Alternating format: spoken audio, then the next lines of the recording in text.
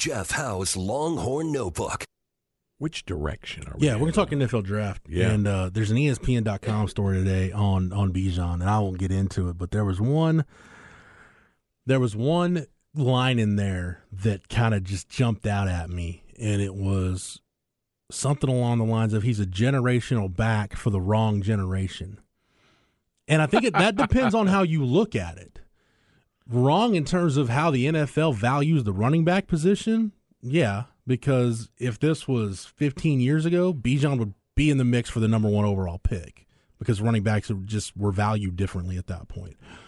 But in terms of how he fits in today's NFL, he's the perfect fit at running back for today's NFL. When you look at all the ways he can impact the football game, he can fit into any scheme, whether you're zone schemes, gap schemes, whatever predominant scheme you like to feature on the ground, he can do that.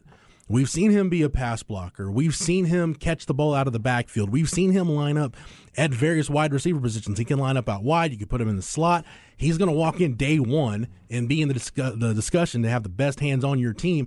So in terms of the modern-day NFL running back, absolutely 100% he fits in with this generation and what you need to do to succeed in today's NFL. What's interesting is you look at his draft projections, and I'm looking at the late 2 mocks from CBS Sports. One was put out yesterday by Ryan Wilson, and one was published today by Chris Trapasso. The Ryan Wilson mock draft has Bijan going where I think a lot of people have mocked him 27 to the Bills. Yeah. Which then that brings in the Cowboys discussion, and we can certainly go down that road if you gentlemen want to. But Chris Trapasso released a mock draft today, guys, that has Bijan Robinson going 8th overall to the Atlanta Falcons. Yeah. And the basis of that ESPN article, a lot of it revolves around the Philadelphia Eagles. Mm-hmm. So if you look at the Eagles, they got 2 picks in the first round. They've got number 30 and number 10.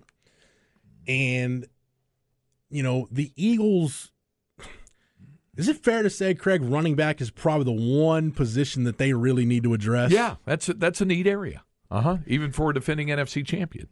If you're the Eagles and you look at your needs, you look at your roster, and you're one piece away, you're legitimately one piece away from getting over the top and winning a world championship, that's when I think it's okay to take a running back really high in the first round.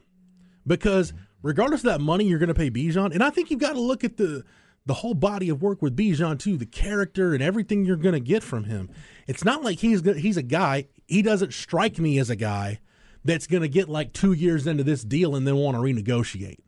Like he's going to be paid fairly according to the rookie wage scale and play off that rookie contract. Well, if you're the Eagles and let's say you exercise the option, chances are you're going to get the 5 best years of Bijan Robinson's career, most likely. So if you're one, and my thing is when you're the Eagles, all I kept thinking about as I was reading the story, and it was centered around the Eagles, and everybody knows how much I hate the Eagles, so it kind of pains me to project to talk about Bijan and the Eagles in the slide. I kept thinking about the Bill Parcells line from that old NFL Films video, like, hey, this is why you lift all them weights. This is why you do that stuff. This is why you acquire all that draft capital. This is why you make all those trades, is to put yourself in a position to make a move like this. And if running back is the one position that they really need to address, and you think Bijan is the piece that puts you over the top, then take him at 10. Because guess what? He's not going to be there at 30, and it's going to cost you way more draft capital to move up to go get him in the late teens or early 20s where you would need to move up to go get him. Because I guarantee you, like, when you look at realistic places where he can start coming off the board, and for me, like, again, the Chargers at 21 is the place where I've kind of looked at is the point where you can start to maybe see him coming off the board. I think maybe even Detroit at 18. If it's the Eagles specifically and you're trying to move back up, I think the Bills are in the same boat too, because I think you can argue that the Bills are a dynamic running back away from getting over the top and winning a Super Bowl, or at least getting there and take your chances when you get there. If they're trying to move up, if I'm Detroit or Seattle, Tampa at 19, Seattle at 20, Chargers at 21, and I've got Buffalo or the Eagles trying to move up to my spot, I know who they're moving up to get, and I'm going to milk all the draft capital I can out of that. Like, give me your 1, give me 30 or give me 27, give me your 3 this year and the 2 next year, and you can move up and have this. And is a team going to be willing to do that? Because that's a lot of draft capital to give up. So, and basically, just to reiterate for hopeful or long-suffering Dallas Cowboys fans, short of making a trade to move well up in the pecking order, you're not going to get Bijan Robinson. All of that stuff that we saw for a while, it might be there at 26, all that kind of stuff. No. I think I've heard a lot of Cowboys draft people have the discussion about Bijan. Yeah. And I'm thinking, I think this is all moot. I think you guys are wasting breath because I don't think if he's there at 26, as a Cowboys fan, that's the scenario where I would not have a problem with them taking Bijan Robinson because they do have some other needs. You're right. Tight end is a need. Yep. You need to start to rebuild that offensive line. You've got other needs. But if you haven't made any moves and you just let the board fall to you and he's there at 26, yeah, obviously. I'd take him in a heartbeat. Yeah, but he's not going to be there. He is not going to be there at 26. We've seen stranger things happen. I don't think so either, Craig, but we've seen stranger things happen. Normally, when you see something like that happen, when there's been that precipitous a drop, it's because they've discovered something about the prospect, something internal, something away from the field, and everybody knows, what this guy is made of, not only as a football player, but as a human being. I'll disagree with you on I think that's almost a case-by-case basis because, you go back to Aaron Rodgers, right? Once he fell, I forget the exact order of that draft. Once he fell, I think it was Cleveland at 5. Once he got past there, maybe it was Cleveland or Tampa at 5. Once he got past there, you didn't really get to anybody before Green Bay that needed a quarterback. Everybody either had high-priced quarterbacks, they had the young quarterbacks on rookie deals, or they had a situation where they just signed a veteran because you had a head coach who might be coaching for his job the following year and didn't need to take a rookie quarterback, or you had an entrenched starter, and before the rookie wage scale, it wouldn't make any sense to spend a first-round contract on a quarterback. Totally agree with all of that. Here's where I would say that differs. I think quarterback is the one position that's the outlier about that because folks are, and we're seeing it happen again, folks are consistently, draft people, analysts, and media, but mainly draft people are looking for what's wrong at this point in the deal. That whole business with Brady Quinn and what he was saying about C.J. Stroud, that's ridiculous. If you have followed that lately, Ryan Clark just lightsabered Brady Quinn for what he was saying about C.J. Stroud for, quote-unquote, standing up the Mannings, stiffing the Mannings, not showing up for them when he let them know he was not going to be coming there. That's somebody fishing for something at that point. And I think that sort of fishing happens with quarterbacks far more than any other position. Yeah, I agree with you 100%. But with Bijan, there's not really a position group either, Craig, that you look at and say, okay, there's going to be a run on this certain position where teams feel the need to move up. I think this is a pretty deep draft where if you're Dallas or Buffalo, Cincinnati at 28, the Saints at 29, I think you can hang back and get the guy. I agree. Get somebody that's pretty high up on your board. So I'm with you in terms of I don't think Bijan drops to 26 because I don't see there being that much. Now, look, we could see it totally change. I don't get the vibe that there's going to be a ton of volatility in this draft. Maybe I'm reading it wrong. I just don't see this being one of those drafts where you see just a ton of movement in the first round. No, I agree with you there. And folks can, to your point, fill their need areas or at least address some of the need areas without having to make a gigantic move up or down.